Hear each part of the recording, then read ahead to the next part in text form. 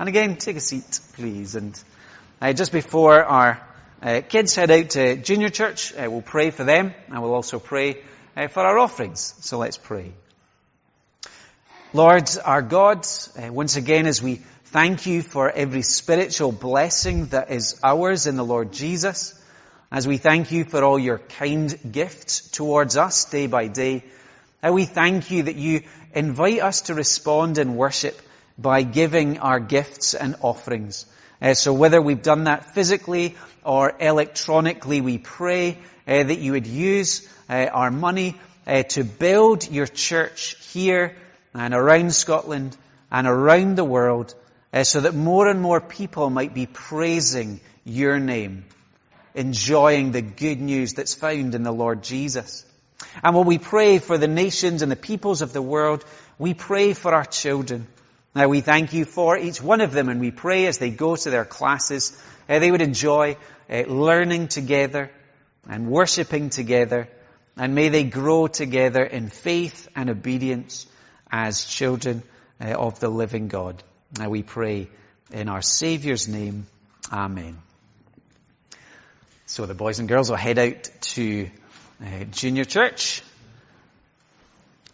And while they are heading out, perhaps we can turn together in our Bibles to Ephesians chapter 1. And we will shortly hear this section. You have up on the screen, there's also some church Bibles if you need a copy. And Steve Willis is going to come and read God's Word for us. Thanks, Steve.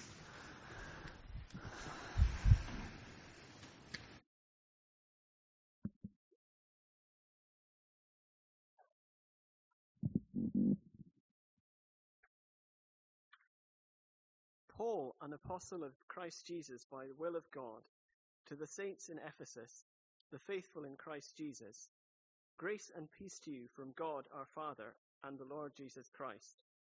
Praise be to the God and Father of our Lord Jesus Christ, who has blessed us in the heavenly realms with every spiritual blessing in Christ. For he chose us in him before the creation of the world to be holy and blameless in his sight. In love, he predestined us to be adopted as his sons through Jesus Christ, in accordance with his pleasure and will, to the praise of his glorious grace, which he has freely given us in the one he loves. In him we have redemption through his blood, the forgiveness of sins, in accordance with the riches of God's grace, that he lavished on us with all wisdom and understanding. And he made known to us the mystery of his will according to his good pleasure, which he purposed in Christ, to be put into effect when the times will have reached their fulfillment, to bring all things in heaven and on earth together under one head, even Christ. In him we were also chosen, having been predestined, according to the plan of him who works out everything in conformity with the purpose of his will,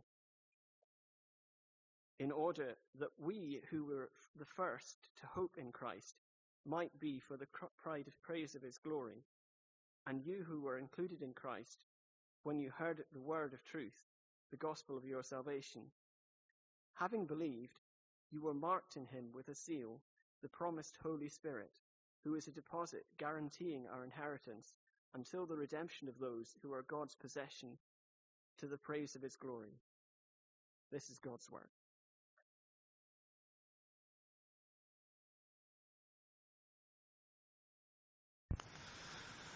Thank you, Steve. Now let's once again join our hearts together in prayer. Let's pray. Lord, thank you for the beauty and the truth of those words that we've just read from your word. That for the people of God, we have that privilege by your grace of having been chosen, even before the world was made, that you set your love on us in Christ. Thank you that before we were created, you chose by your grace to adopt a people for yourself, to be children of God through faith in the Lord Jesus. Thank you that we have eternal hope of an eternal home when our faith is in him. Lord, we thank you for that redemption that Jesus accomplished through his precious blood. When we are unable to save ourselves, when we are unable to bridge the gap between us and yourself, Jesus has paid the price for our sin. He has removed the sin barrier so that we can be welcomed all the way into your presence. Lord, thank you for that promised inheritance, that our hope isn't just for now, but it's for all eternity. We thank you that as your people we have a living hope, that at the heart of our good news is a living and risen Saviour.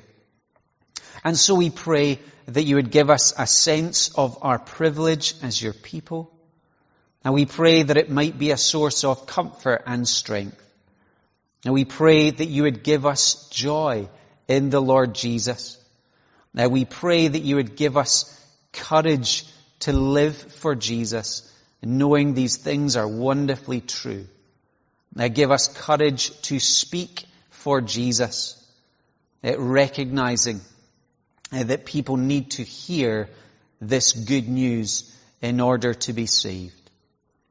And Lord, we pray that the Christian hope would be particularly precious to those in our church family who find themselves undergoing hard times right now.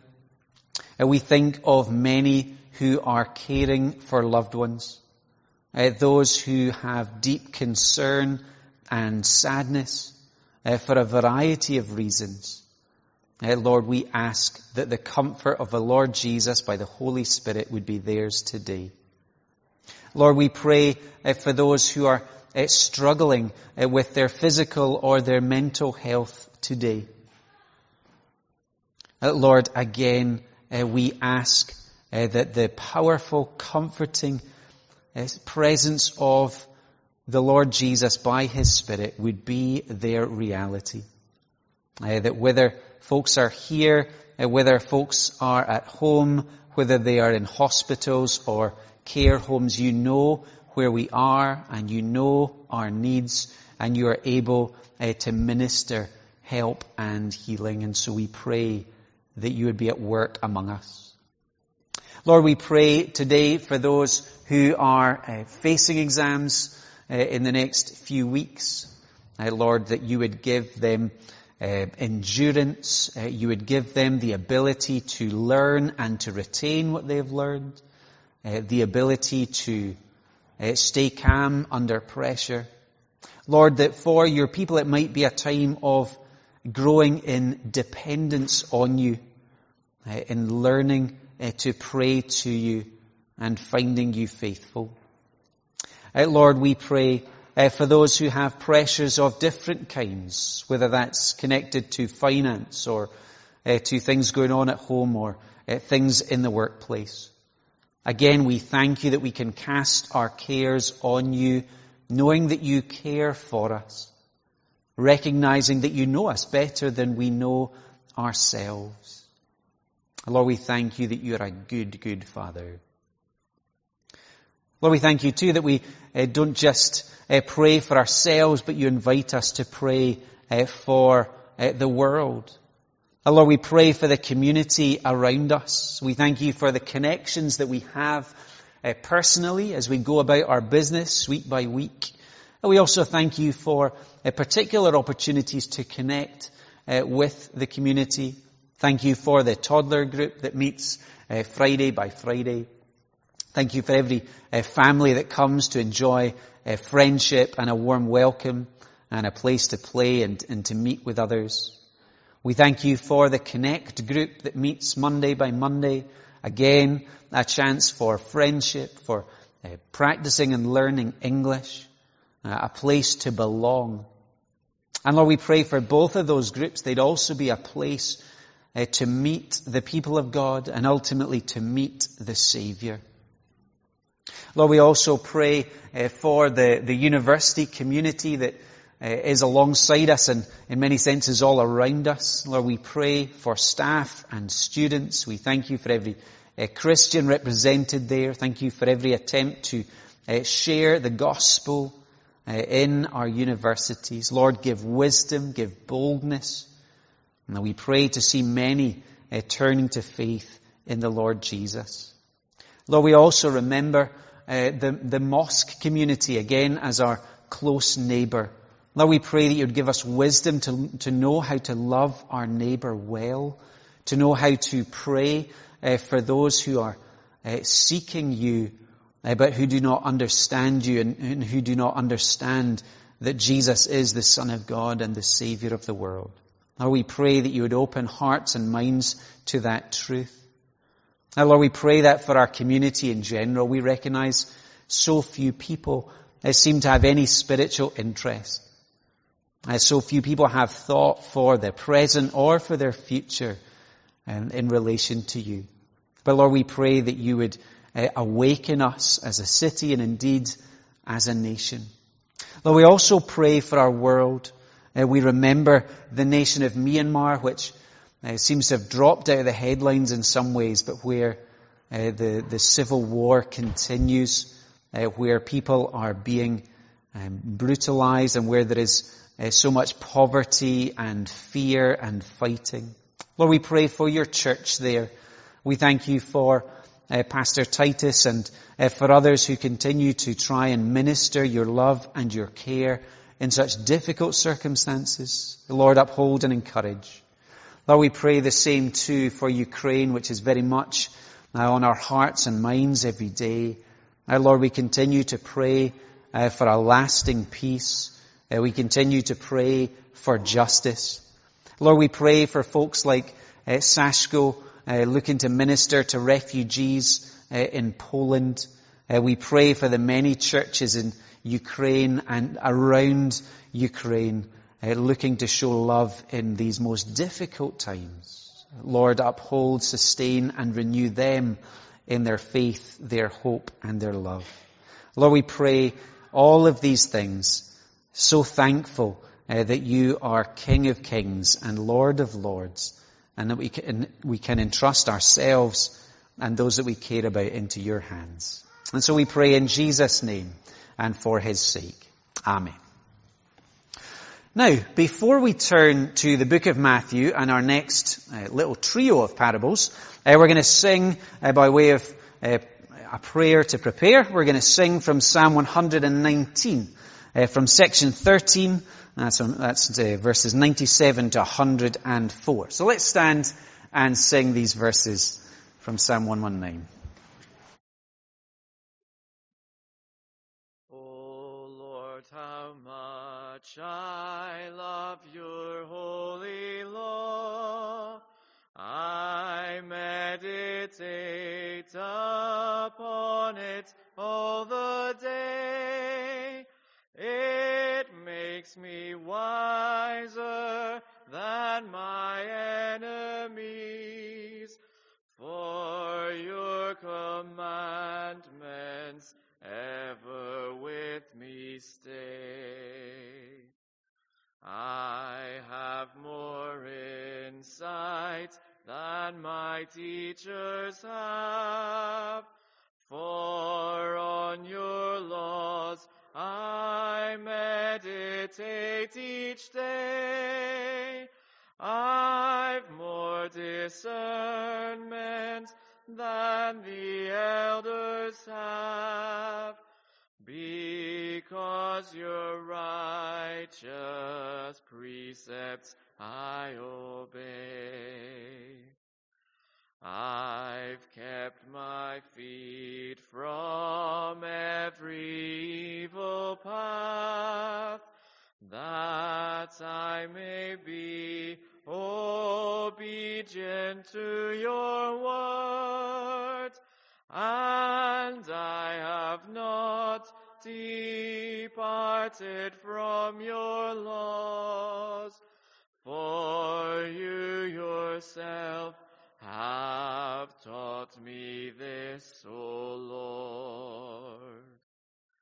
How pleasing to my taste are all your words, more sweet they are than honey on my tongue. From your commands I gain enlightenment. So I reject and hate each path that's wrong.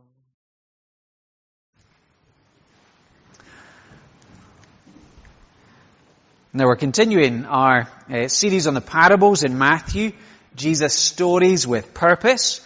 And we come to this trio that we find at the end of chapter 13 from verse 44 to 50.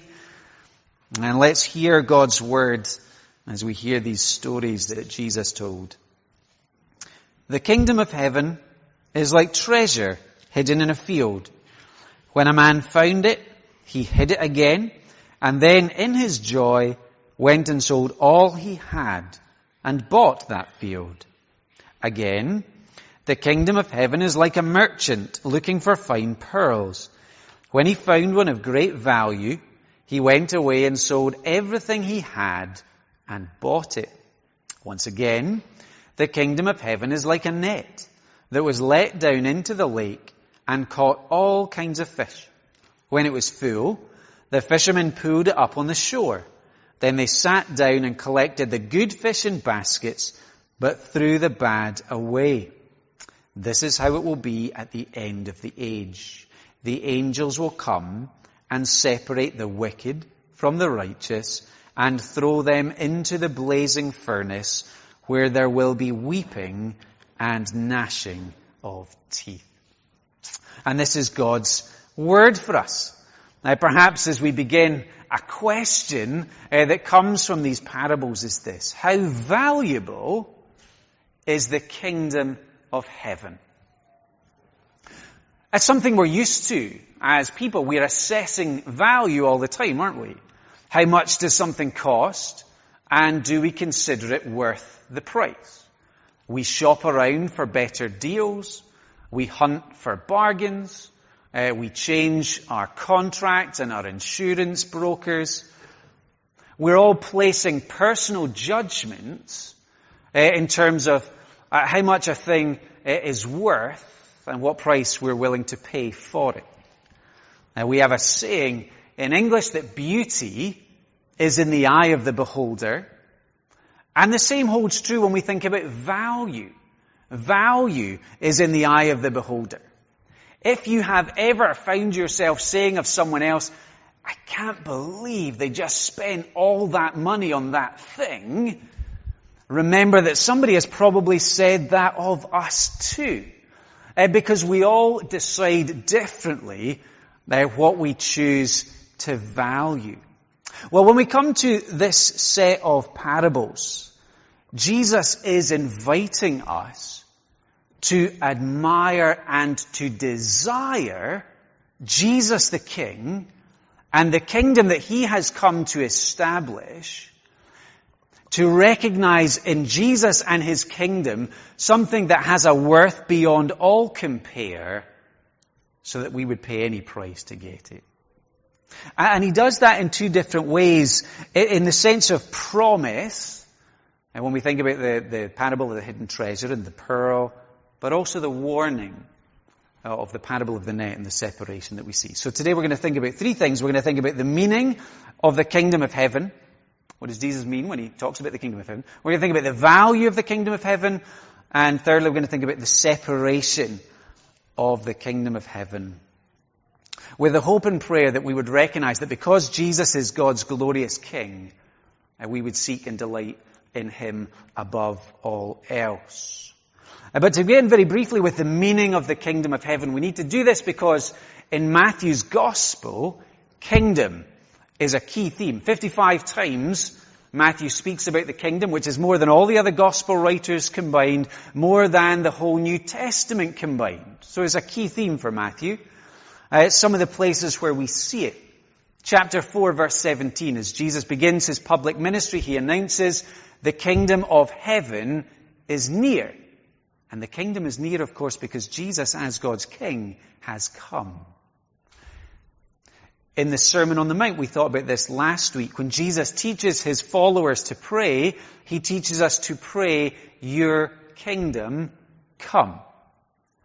That we are to desire ourselves to live under the rule of God and to seek for others to live under the rule of God until the return of Jesus when his kingdom is final and complete.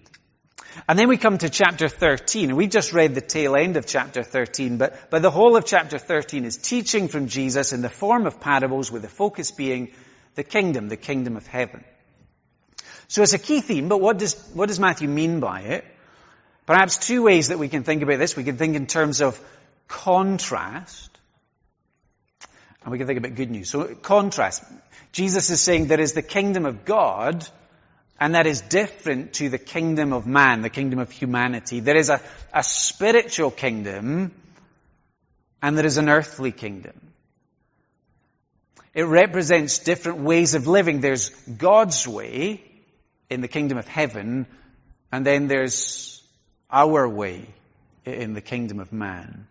And we see this as a storyline all through the Bible. If we just think about the beginning of the Bible, the book of Genesis, just for a couple of minutes. Garden of Eden. God created the world, created this garden. This was God's place. And he set Adam and Eve there, God's people. And they were to live under God's rule, so they would enjoy life with God and they would enjoy blessing. But what happens? Adam and Eve, they turn their back on God and his word, choosing to be godlike themselves. We fast forward a few chapters, we come to the time of Noah, and what we find at the time of Noah is a whole world hostile to God, doing its own thing, living without any thought of God, and only Noah and his family represent the kingdom of heaven in the world. Fast forward a few chapters again, you come to the Tower of Babel, and what you have there is the peoples of the world gathering together to build this great tower, this great monument to themselves, to their own achievements, building a kingdom for themselves rather than be obedient to God's command. It has always been thus. There are God's values and there are the values of the kingdom of man. And you know, it's one of the reasons why when Jesus came, he was such a surprising king. The people had an idea of what a king would be like, what they imagined the king would be like. And Jesus didn't come like that. Jesus came and he spent time with people regarded as sinful. Everyone else wanted to stay far away from them.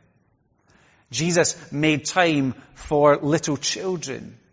He made time for the weak and the oppressed and the rejected. This is the king who didn't ride a war horse but rode to Jerusalem on a donkey.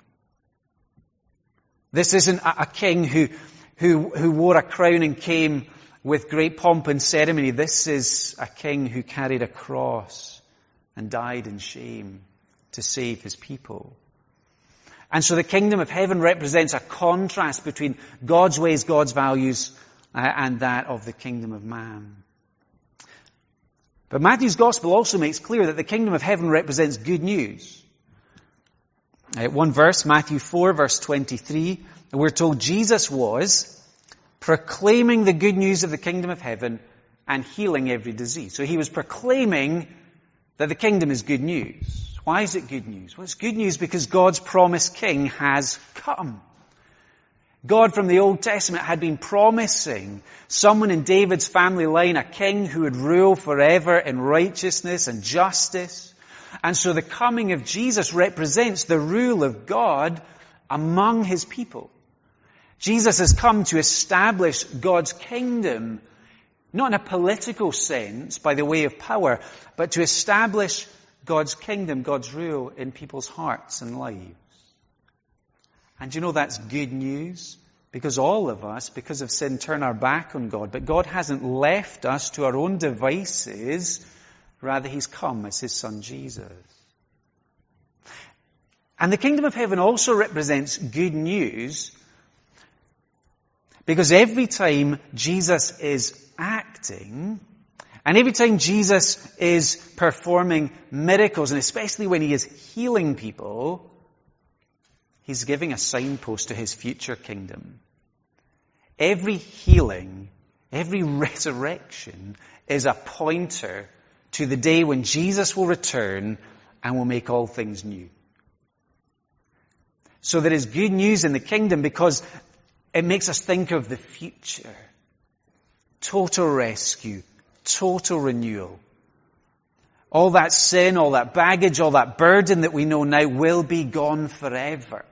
And so there's good news as Jesus, the Son of God, comes because he's acting to save and redeem and restore sinners so that we can call God our Father and so we can live in his kingdom. So that's the meaning of the kingdom of heaven, or at least some of it, as we then think about these parables. And it's important background because we need to think about the value of the kingdom of heaven, because that's where those first two parables take us. Two very simple parables, treasure hidden in a field and the pearl of great price. Helping us to see the kingdom of heaven is like the greatest treasure we could imagine. It's like a precious stone that's such beauty and value that it would make any cost worth it. So just think about in a sense, the storyline for a moment. First parable we find in verse 44. The kingdom of heaven is like treasure hidden in a field. Now, up on your screen there, you'll see a silver hoard from a place called Dor in the Middle East. Almost in 1998, archaeologists dug up almost 500 grams of silver hidden in a clay pot. And that pot, as they did analysis, dates from the 10th century BC. That's a very old pot and very old silver. And so they presume that it must have been buried in a time of war, a time of insecurity, a time when it made sense to guard and to hide your wealth. And presumably the owner was then unable to recover it. But that's, in a sense, the picture that we have in the first parable. There's a field and someone's hidden treasure in it, but then someone else comes and there's this incredible accidental discovery. A vast treasure is found. Second parable, slightly different discovery, because you have a merchant and he's looking for fine pearls. He's on a quest. He's giving his life to borrow from Tolkien, searching for the precious. That pearl of ultimate praise. But then the parables match up, because the thing of supreme value is found. Each person recognizes the value of what's been discovered. They are persuaded that it's worth a great cost to possess, and there is joy in the possessing of it. Another couple of things that we might want to note in passing.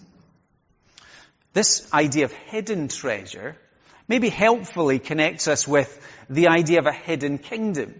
The idea that the kingdom of heaven often didn't match up with expectations. And indeed Jesus earlier on in Matthew 13 spoke about the teaching of the parables, serving both to reveal and to conceal. And so perhaps the hidden treasure helps us to think of that. Perhaps the different ways that these are found might make us think of, here's two different ways that people find Jesus. So the New Testament scholar Don Carson suggests that the treasure finder stumbles upon it by accident, perhaps represents someone who comes to faith in the Lord Jesus and they really weren't looking for him. Perhaps they just happened to walk into church one day. Perhaps they were invited to a meeting or a church service by a friend, not expecting anything, and then they heard the good news of Jesus, and instantly that person was saved. So that's the way some people come to faith. Perhaps that's some of our story here today. Perhaps the merchant who's searching represents the person where coming to trust in Jesus takes a long time, considering the Bible, considering the truth claims of Jesus before recognizing he is who he says he is. But that's not the main point of the parable. The parable focuses on the same point. The kingdom of heaven is a priceless treasure. Knowing Christ, being in his kingdom, is worth any cost. And both of these parables speak about cost. And that's really important because Jesus is always honest. And he did speak about the cost of discipleship. He does encourage us to say that just as Jesus carried his cross, so we are invited to take up our crosses daily, to be ready to die for self, to leave behind sinful patterns of behavior, perhaps to suffer losses. Perhaps we will lose friendships. Perhaps we will find ourselves being marginalized or missing out on promotions because of our faith in Jesus. So we're invited to consider the cost. And the parable also reminds us that there is action that must be taken if we are to possess this joy, if we are to possess this treasure. We aren't just to sort of stand and look casually at it, we are to receive it. And so the parable takes us there. And let me just say, if you're not a Christian here today and you're thinking about this, maybe this is new, talk to a Christian friend. I think when you listen to Christians tell their story, many of them will speak about cost, but will also be able to say, yes, there is cost, but absolutely it's worth it. It's worth it to know Jesus. One person who very publicly testified to that was a chap by the name of Nabil Qureshi. And maybe some of you have read his book called Seeking Allah, Finding Jesus. So he was raised in a Muslim family following the Muslim faith, but then he became friends with a Christian. And this man, Nabil Qureshi, over 6 years found himself wrestling with questions of truth, wrestling with who is Jesus really? Probing deeply, asking lots of questions until he was persuaded that Jesus is the Son of God and the Savior, and his life was changed. And in his book and in his story, he talked about the cost that brought within his family, within his community, shunned and rejected for becoming a Christ follower. He died a few years ago, but his wonderful testimony was that he died as he lived, with no regrets, joyful for having found the Lord Jesus. It's a wonderful book, a very dramatic story in many senses. Let me give a far more mundane, in a sense, but a far more personal reflection on this, just for a few moments. Tuesday evening, let me just share my Tuesday evening for a few minutes. So I guess we will all have weeks like this where we find ourselves feeling exhausted and overwhelmed with circumstances and to-do lists and whatnot. Well, that was my story on Tuesday evening, and I was cycling over towards a church meeting, a meeting of our presbytery, so various ministers and elders gathering. And as I was cycling, and I'd been reading this in the morning, the title of a hymn came to my mind, Christ My Treasure. It's a really good modern hymn if you haven't heard it. And so I was beginning to think about that title, Christ My Treasure, and then we sat down for a presbytery meeting, and the person in charge of the meeting read Ephesians chapter 1, which Steve read for us. Yeah, I'm feeling exhausted and overwhelmed, and God in His kindness, every spiritual blessing that's ours in Christ in Ephesians 1, past, present, future, God's grace on full display.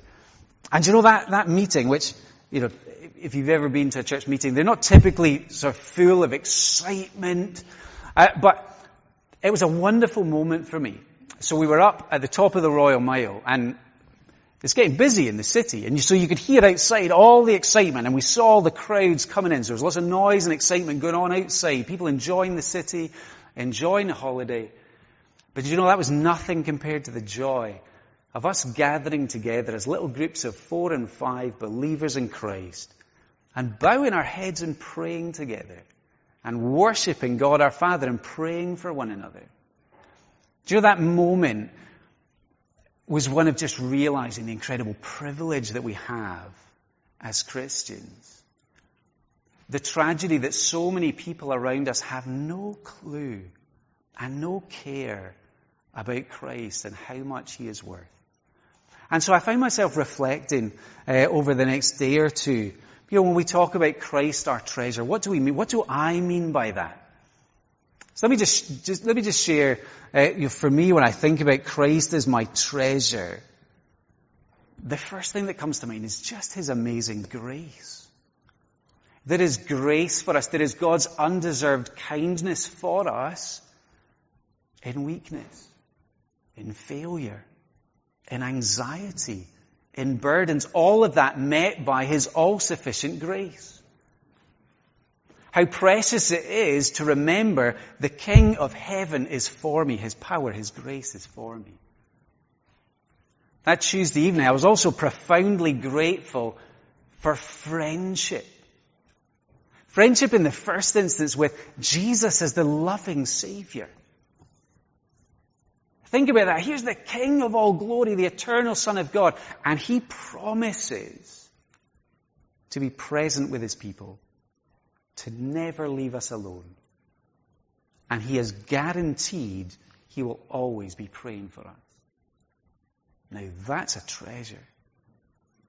And not only do we enjoy friendship with Jesus, and so many people notice this, when you move to a new city as a Christian, you find community in a church and people wonder, how do you know so many people? And that's that wonderful reality that when we're friends with the Lord Jesus, we are built into the body of Christ. So we have family, a wide family, a diverse family. It's wonderful. And when I was thinking about Christ as my treasure, I was also thinking about the peace that Jesus brings. By nature, I would be both anxious and have a tendency towards feeling really guilty and burdened a lot of the time. But there's that wonderful reality that Jesus has paid the price to redeem me and to reconcile me to God. And when I sin, and I do sin, then I can quickly confess, freely confess, knowing I'm accepted. And there's a wonderful peace that comes when we know that our lives are right with our God. And that's the treasure Jesus talks about. There's also this wonderful treasure that we have in Jesus when we think about purpose. Probably all of us at some point will ask ourselves the question, why am I here? What is life all about? And Jesus, knowing Jesus, answers that question. Because when we belong to Jesus the King, our everyday life now has eternal significance. All that I do matters. I can wash dishes to the glory of God. That's a wonderful truth. And it made me think too about destiny. Think about what hope do we have? When Christ is my treasure, I know I have eternal security. I know that nothing can separate me from the love of God that's in Christ Jesus. So my future is secured when Christ is my treasure.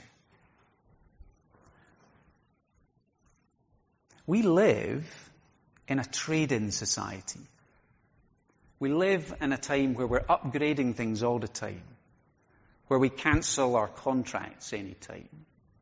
And we don't just do that with our phones and our electronics. Sadly, people are doing that with their relationships.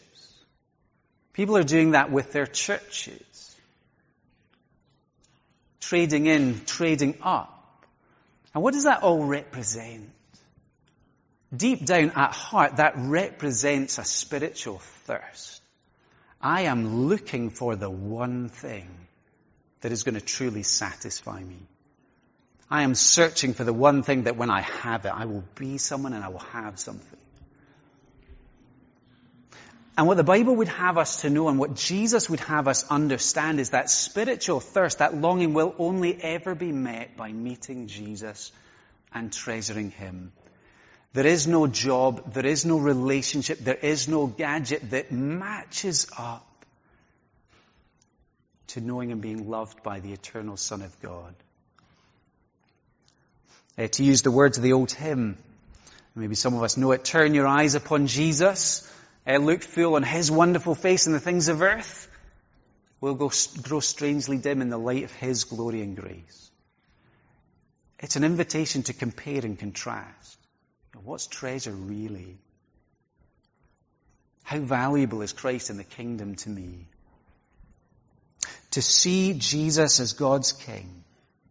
To believe He is the suffering servant King. To know that He is the risen, glorified, ruling in heaven King. And to receive Him by faith, trusting and turning to Him is to have joy. To have joy beyond compare. So when this parable is calling us to action, and it is calling us to action because it is saying to us, consider the cost, consider the value, but it's a call to our deepest joy. It's not a hardship to follow Jesus. It's a joy. It's an eternal joy. It's the value of the kingdom. Let's move from there to the last of the three parables to think about the separation of the kingdom of heaven, this parable of the net. Now, this is a parable I can relate to. So my first, inverted commas, job. So I was 11.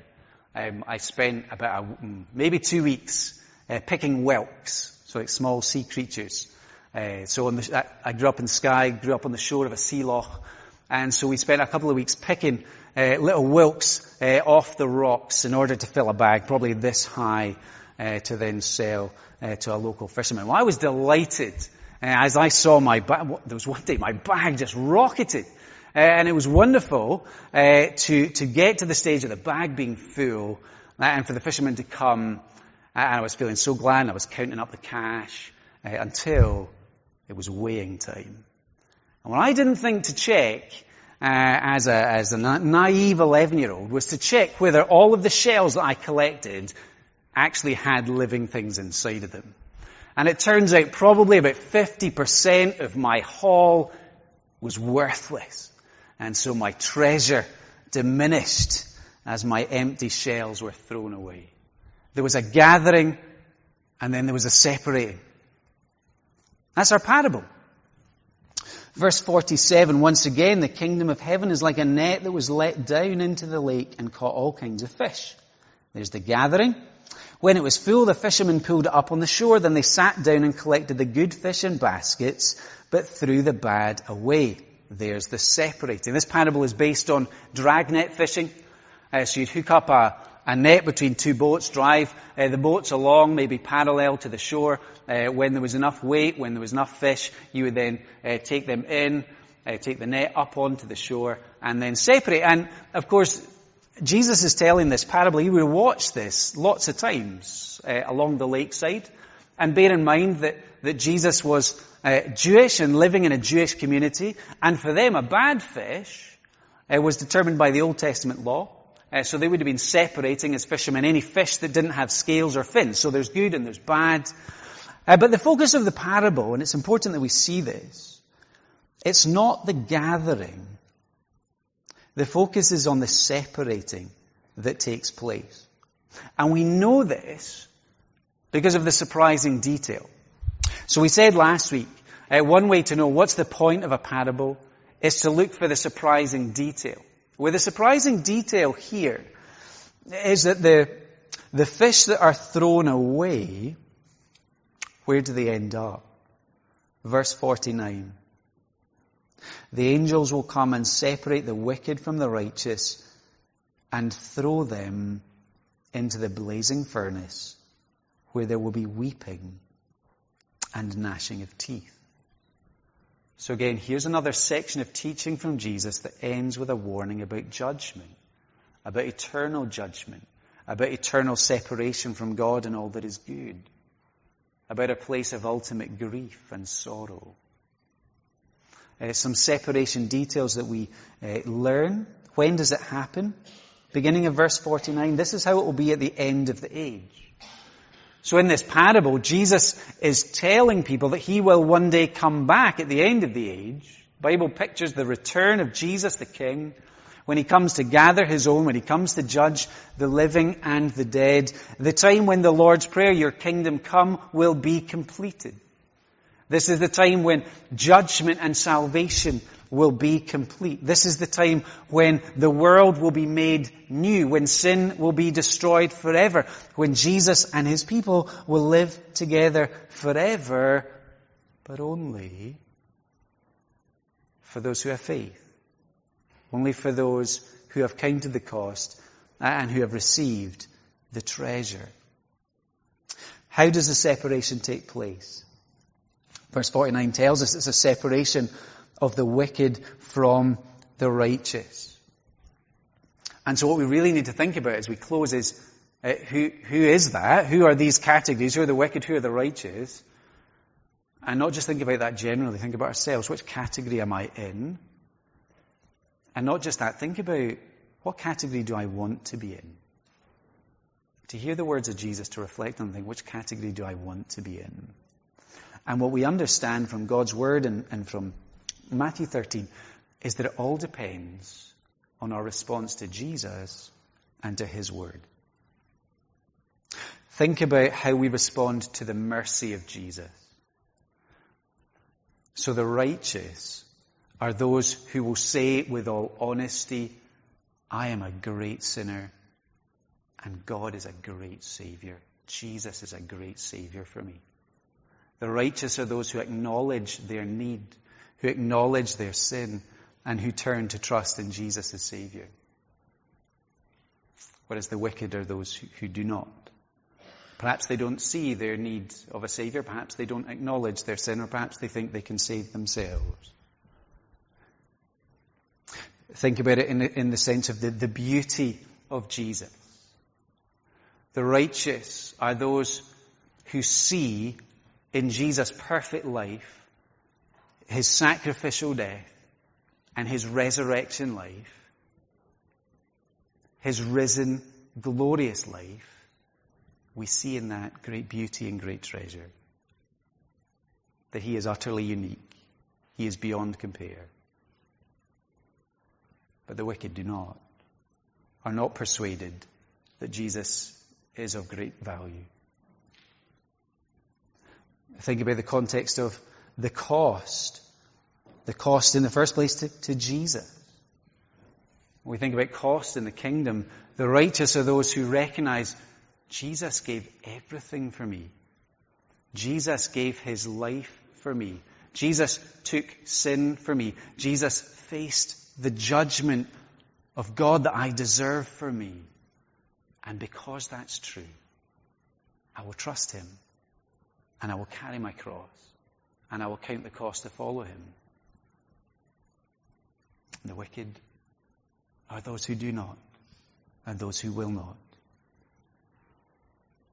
To think about this image of the furnace made me think of a story that we find in the Old Testament. The book of Daniel, chapter 3, we have a wicked king who sets up a great statue and he commands all the people of the earth to worship the statue.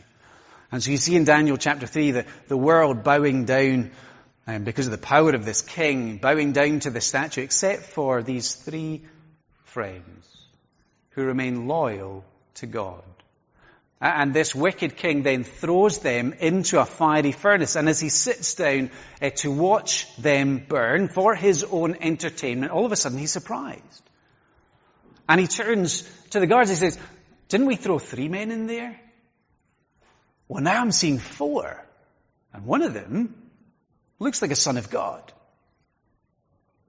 Now what's happening there is that Jesus, the Son of God, is with those friends in that furnace and He delivers them through the furnace. Now I want us to think about the cross for a moment. Because what's happening on the cross is Jesus lovingly throwing Himself into the fiery furnace of God's judgment, of His Father's judgment. And why? For His people. So that we might not face the judgment of God. Jesus was condemned as a sinner, as sin Himself, so that we could go free. Jesus faced hell so we might enjoy heaven.